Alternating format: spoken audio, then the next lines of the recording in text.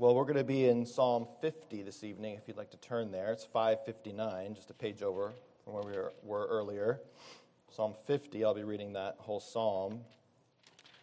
And then we'll be reading responsively in a minute the Heidelberg Catechism Lord's Day 45, the first two questions. But we'll start in Psalm 50.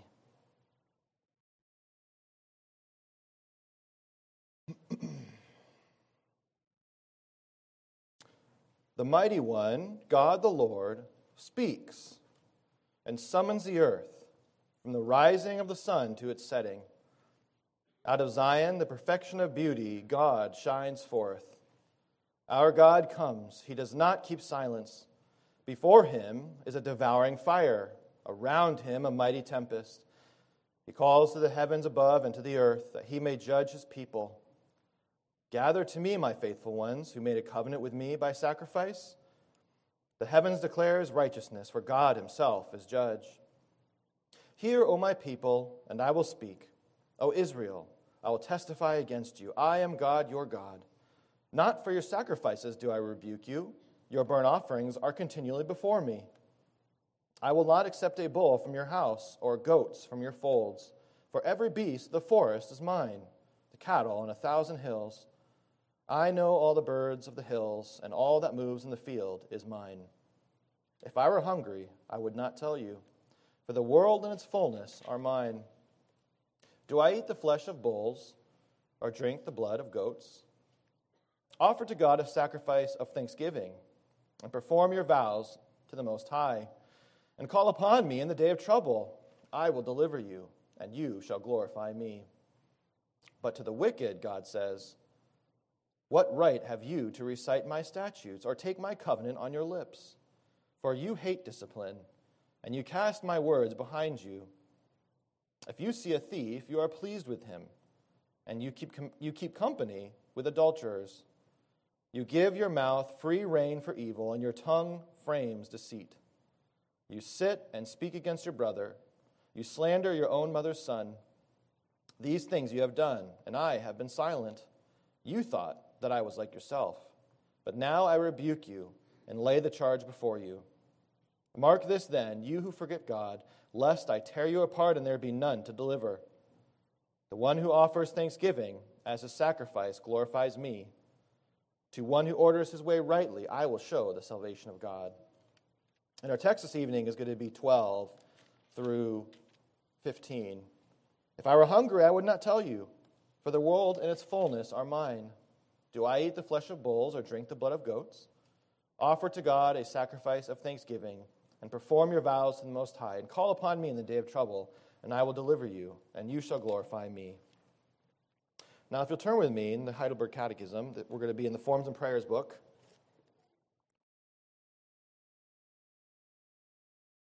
Page number 252, you'll find this. Lord's Day 45, we're going to be reading responsively the first two questions. Lord willing, in 2 weeks, I'll come back for question 118, but we'll be reading responsively 116 and 117. This is on page 252 and your Forms and Prayers.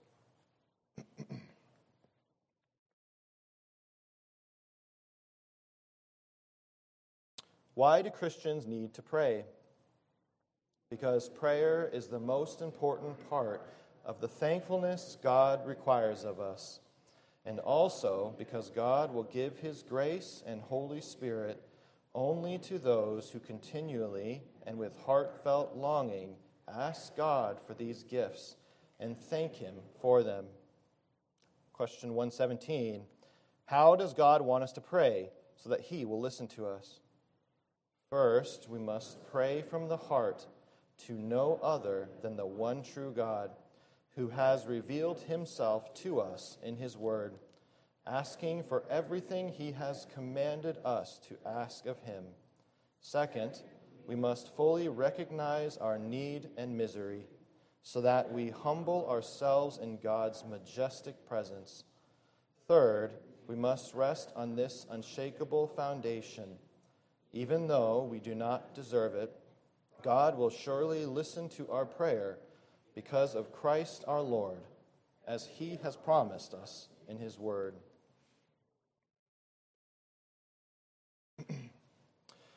Dear congregation, there is a big difference between watching something informative and actually knowing something. I learned this going into seminary. Because media is so accessible today, over the course of our life, we learn and consume such a wealth of information. I don't know if you follow blogs. Perhaps you've watched some of the Ligonier Q&A conferences. Those are wonderful. Maybe some TED Talks are okay. Or maybe you watch a History Channel. But with all that set to say, that so much information goes through our head through the course of our life. But they say that to really know something, you can't just watch it. You have to process it in your mind through your own system of thinking and then be able to organize it and present it in your own words. And so this is why a lot of times we think we know more than we really do. But this is kind of how prayer works as well. It's processing God's word through your mind and heart and then speaking it back to Him. To pray to God, you have to have a real knowledge of Him. Now, I don't mean complicated and wordy prayers are better than simple and short prayers, just that we need to really internalize and personalize God's word to pray it back to Him. And so it's not surprising to us that as we see a shrinking desire for the knowledge of God, we also see a misunderstanding of prayer or how to use it. In fact, if you've had experiences like me and you've been in any modern American churches, you'll notice that a lot of times they'll have maybe 45 minutes of singing, and they might have a good length sermon as well, but the thing they're normally missing is a prayer, just usually having a very short prayer. But that goes along with the milk that they are consuming, because we have to know our God. And of course, our country is even worse. We know that they've all but turned their back completely on God. Every 10 years about America prays, it seems like, those foxhole prayers. Well, the major issue here, as usual, is that we are so inward-looking. How can prayer benefit me and my goals? One might ask. Or a pastor might say, how can I make prayer not too boring to visitors in the worship service? Another might say, what is the shortest prayer I can pray and still be doing it right? Well, the answer is also the same as usual as the problem. We should really be asking the question, how does God want us to pray? So tonight, we will look at the instruction from Psalm 50 through the lens of these two Heidelberg Catechism questions. So how does God want us to pray? Point 1, God requires thankfulness, and we're going to pull a lot from question 116, that God requires thankfulness in prayer. And secondly, God requires a heart of humility.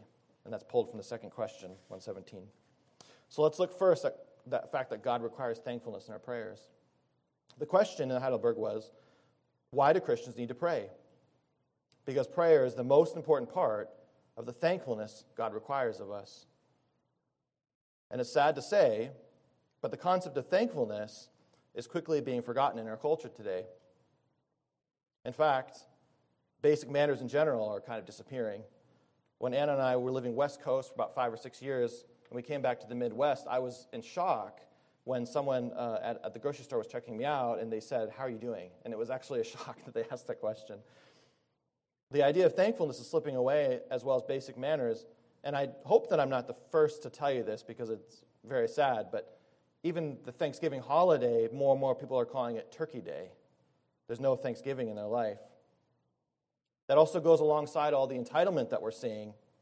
Everybody deserves everything without doing anything. And why is this? Well, this is a lot of the same reason we talked about this morning, because there's no standard. Calvin gives a really interesting illustration. It comes to my mind often. But if you had a world that's everything's painted pitch black, and then the moment you see someone paint something dark gray, very dark gray, you might stand back and look at it and say, this is pure white. Because you have no standard. You're only comparing it to everything that you're seeing around you. And so for this too, because if we use ourselves as a measuring rod, then everything becomes skewed. And the problem of thankfulness enters in because we judge that we are worthy of whatever we want. So why would we be thankful if we already deserve it? Nothing is a gift to one that is owed everything. And this is ultimately the problem. If we treat ourselves as God, because we're not looking at God. Well, in the psalm before us today, the people of God found themselves in a similar position. Their worship of God had become skewed. They weren't asking how God wanted them to worship, but were just going through the motions. Their hearts had been drifting away from God slowly and relying on outward actions to appease God. And he saw that they were not thankful to him. Israel gave their offerings reluctantly, thinking that God was far from them. They were only seeing men. But God came to them to warn them that they were straying from him. And he called them back with a warning, as a shepherd does if he sees a sheep going near a lion's den. And how does God shake them awake? How does he get their attention? Well, in our English translation, it says here, if I go to the next page, verse 1, the mighty one, God the Lord. In the original language, it says El Elohim Yahweh. It says God's name 3 times. How does he get them to look at him but to say his name? And it says, the mighty one, God the Lord, speaks. And when God speaks, this is the turning point for man, God's revelation. Because otherwise, the sheep would go right into the lion's den. So he is now speaking to them to warn them. And when God shows his face to us and he speaks to us, then that's when we can really know what pure white is. And just for a minute here, if we can compare God speaking to man speaking, to our speaking, because that's what we see around us. And we so need the refreshing word of God to show us again what it is when God speaks. When we speak and we like to talk, in fact, with social media, there's not a lot of difference between talking to a wall. You talk to a void. And a lot of times when we speak, we don't really say much. We see this a lot in politicians. There seems to be an art that they have of being able to speak and sound nice and not saying anything at all. But it is a danger for ourselves. We can be very good at talking in circles. We can be very good at defending pretty much anything and manipulating anything. And often as people, there's a lot of chatter. And you saw that too with the Israelites in the wilderness too, complaining against God and groaning. But when God speaks, everyone listens. And all things become clear. There's no more running in circles. No more distractions. No more lies. Everything is revealed. And so God is saying to the people, remember who I am, so that you will listen. When we speak, who listens? And how well do they listen? When God speaks, the entire creation listens, and they're summoned to him. That's why it says, when the Lord God speaks and summons the earth from the rising of the sun to its setting, it's talking about all of creation listens. Because he is their king and their creator, and the whole creation goes silent. Yes, the world curses God now, using his name in vain as a common word, and boldly speaking against him. They ask questions about how can God be just if evil exists?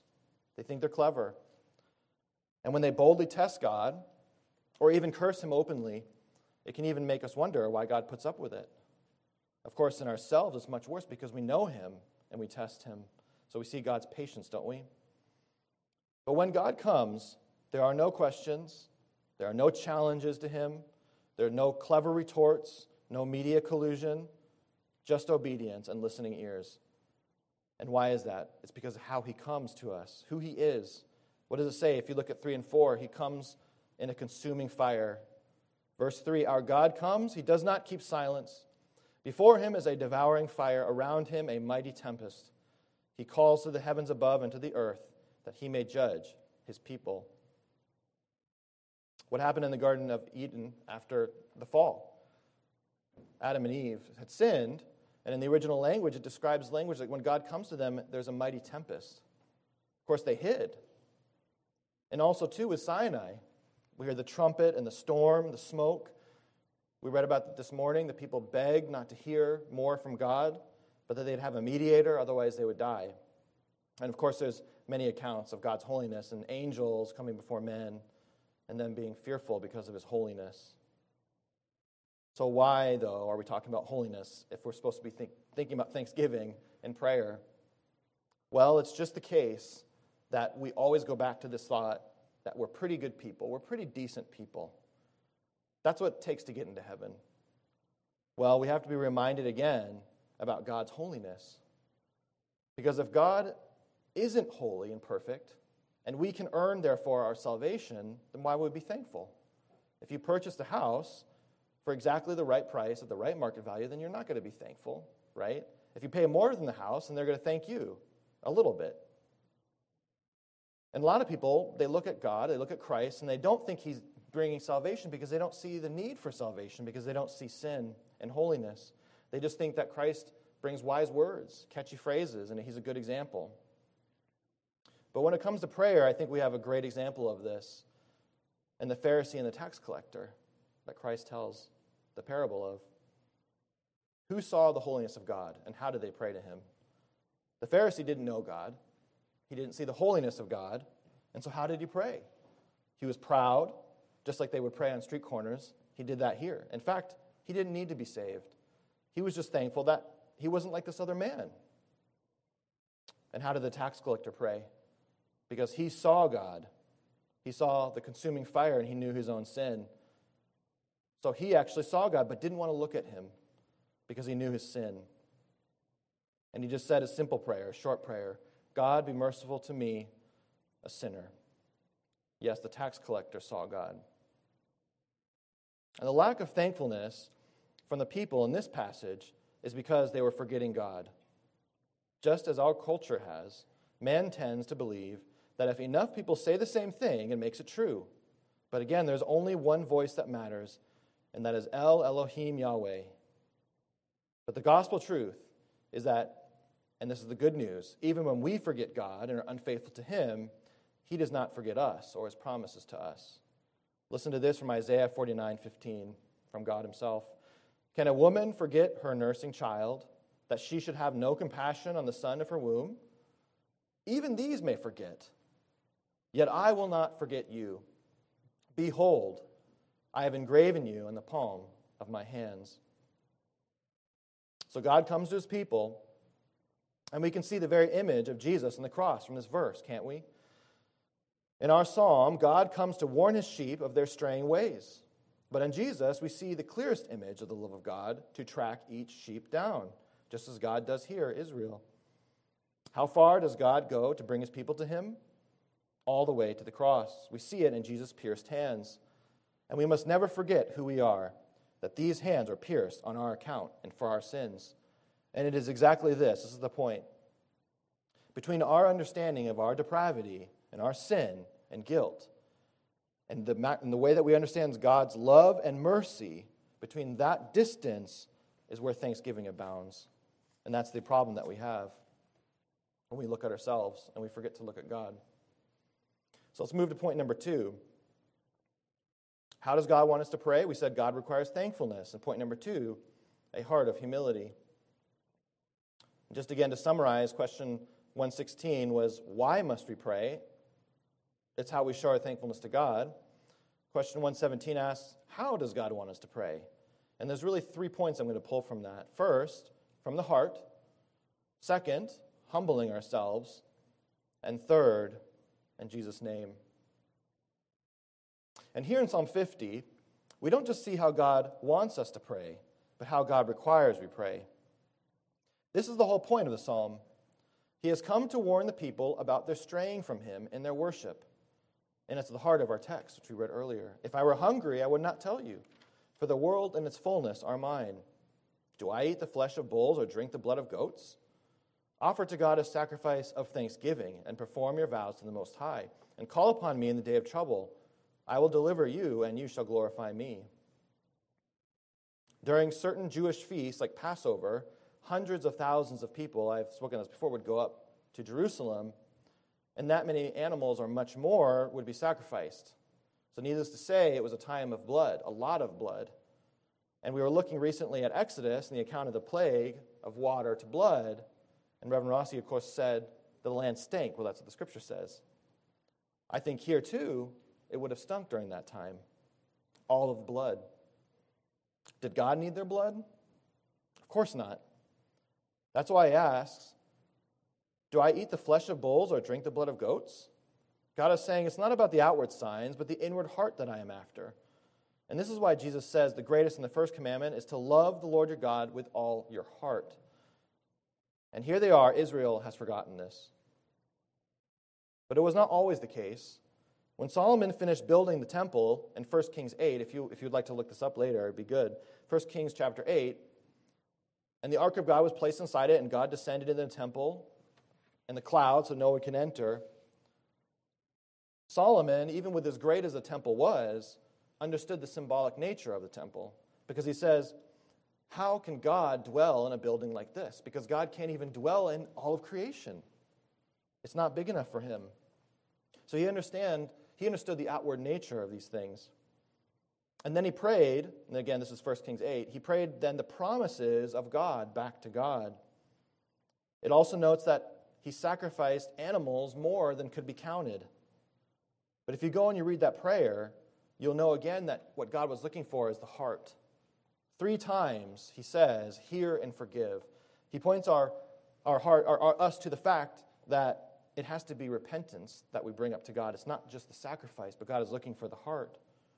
In fact, he says, if we're dying in battle, then hear us and forgive us. If our crops are dying, hear us and forgive us. He knows that when those things happen, it's not because of the lack of God's oversight, but because of the sin of man. So again, Solomon at this time knew that these outward things were just pointing to the inward truths that we needed. It wasn't just blood. But as we see in this psalm, Israel had forgotten this. And in Jeremiah's time, it happened again if we go back to the temple in Jeremiah's time, because God says, go to the temple and to call out to them, because the people would go out during the week and they would do horrendous things. They would sacrifice their kids to idols. I mean, they were murdering their children to idols. And they would come back in. They would do other horrendous things as well. But they would come back into the temple and they would say, this is the temple of the Lord, the temple of the Lord, the temple of the Lord. They say it 3 times too, just as Solomon said 3 times, to hear and forgive. They're looking at the outward signs of the temple. And at the time of Jesus, it was no different. The Pharisees, we knew how they prayed, right? They prayed on the street corners loudly so that people could hear them, right? They wore scripture on their head in these boxes. They looked at the outward sign of things. And what was the temple like when Christ came? Well, the Pharisees, again, didn't really understand prayer. They didn't need it themselves. So the court of the Gentiles, which is a place for them to pray, there was a market there that the Pharisees and the leaders had placed. And really, why wouldn't there be a market there? Because they didn't understand prayer. They didn't pray themselves. So of course, if the Pharisees didn't need to pray and the leaders of the Jews, then why would the Gentiles need to pray? So when Christ came, he cleansed it twice, at the beginning of his ministry and at the end to restore worship. Of course, that was temporary. Christ himself was the temple. But it's important that we see the hypocrisy even at the time of Jesus, especially at the time of Jesus. And in fact, there's an interesting example that Christ gives around that time too, before he cleanses the temple. This is in Mark 11. So if you wanted to, you could look up 1 Kings 8, Jeremiah 7, and Mark 11, and you can kind of follow the temple through these things. But in Mark 11, Christ uses the example of the fig tree, and that's Israel. Just as the leader of the Jews represented Israel, this fig tree also represented Israel. And Christ came to this tree. It had big green leaves. It was promising wonderful fruit, but it had no fruit. And oftentimes in the Old Testament, Israel would be referred to as a fig tree, as a tree that would bear fruit. And God would come to the tree, and sometimes there would be fruit, and sometimes there wouldn't be. But in this case, Christ was using this as the heart of Israel, that they were relying on the outward leaves to show, this is the outward. Look at the temple that we have. It's grand. They were doing it back at that time too, with Herod's temple. But there was no inner fruit. Christ shuffled through the tree to see that there was no fruit in there. And actually, he then declared that tree that it would die. And the next day, the disciples saw, in fact, that the tree did die. It withered from the roots. And Christ then tells them, if you read the passage, it's a little bit mysterious, but he says it's about prayer, that they did not offer prayers of forgiveness. And this is the story of man. God desires the heart, but it becomes works righteousness. The Jews thought that God would accept them because they were better than the Gentiles. Some thought it was because they had the law of God. Others thought it was a temple when it existed. But they thought, if God won't save us, then who will he save? And that's something that also is so easy for us to think. But why do you believe Jesus has those scars on his wrists in that verse we just talked about? Do you look at them, or are you too busy? See, just like in this psalm where God is coming to Israel as a lost sheep, warning them never to take their eyes off him, that they would know their own sin and his grace, and that they would then be able to offer up thanksgiving to him, so too here, brothers and sisters, don't ever take your eyes off those wrists of Jesus. We must always look at the cross, because that is where we see most clearly our God. It's the only thing that matters. God who summons the whole world when he speaks, who will quiet all mouths at his second coming. Of course, he's already come in the second person, Jesus Christ, who was beaten and spat upon and bore our shame on the cross for us. But that is what we must always look at. So why do Christians need to pray? Well, like we saw this morning with the blind man who received his sight, when he saw Jesus for the first time, how did he react? He worshiped. Why do Christians need to pray? Because we see God. But of course, if we're honest with ourselves, there are times, and many times, where we're praying only out of habit, and that's the coldness of our heart, and that's something in heaven we'll never have to deal with again. But it's good for us to have those are good habits, to be praying to the Lord. But what about those times when you just shut your eyes and say, "Thank you, Lord. Praise God"? Those are the times when we most clearly see him. Yes, we most clearly see Christ, and we need to in our prayers, but by the grace of God, it's the only thing that God views too when we come to him in prayer in his Son's name. When you're awake at 3 a.m. for whatever reason and you pray for his help, God answers because Jesus died for you and he's seen the cross. It's the only thing God sees when you sin against him again and come to him asking for forgiveness.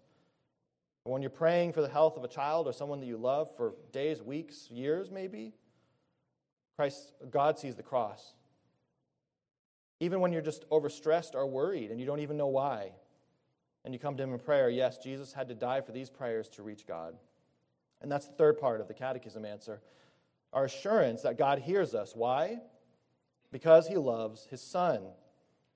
In Matthew 7, Jesus tells us what father would give his son a rock who asks for bread? Or if a son asks for a fish, what father would give him a snake? Because he loves him. Yes, it's true, we have been made children of God through Christ as well. But much more so, Jesus, the Son of God, asks for our salvation, for us to be with him. And I think maybe we can just read a couple of verses here from John 17. John 17, if you'd like to follow along, verse 20. That whole chapter, he's praying, particularly for his disciples, but he applies that to all of us as well, verse 20. So God, the Father, is listening to his Son because he loves him. Jesus prays, "I do not ask for these only," he's talking about the disciples, "but also for those who will believe in me through their word, that they may all be one, just as you, Father, are in me and I in you, that they also may be in us, so that the world may believe that you have sent me. The glory that you have given me, I have given to them, that they may be one, even as we are one, I in them and you in me, that they may become perfectly one, so that the world may know that you sent me and loved them even as you loved me. Father, I desire that they also whom you have given me may be with me where I am, to see my glory that you have given me, because you loved me before the foundation of the world. O righteous Father, even though the world does not know you, I know you, and these know that you have sent me. I made known to them your name, and I will continue to make it known, that the love with which you have loved me may be in them, and I in them." So how does God want us to pray? Well, physically, we close our eyes when we pray, and that's a good habit. But spiritually, he demands that we pray with eyes wide open, looking at him who can be seen most clearly in Christ on the cross. And only from that can our hearts be humbled and made to understand the beauty of the grace of God. And then our hearts can be softened to experience true thankfulness for the unspeakable gift that is our Savior, Jesus Christ. Amen. Let's pray together.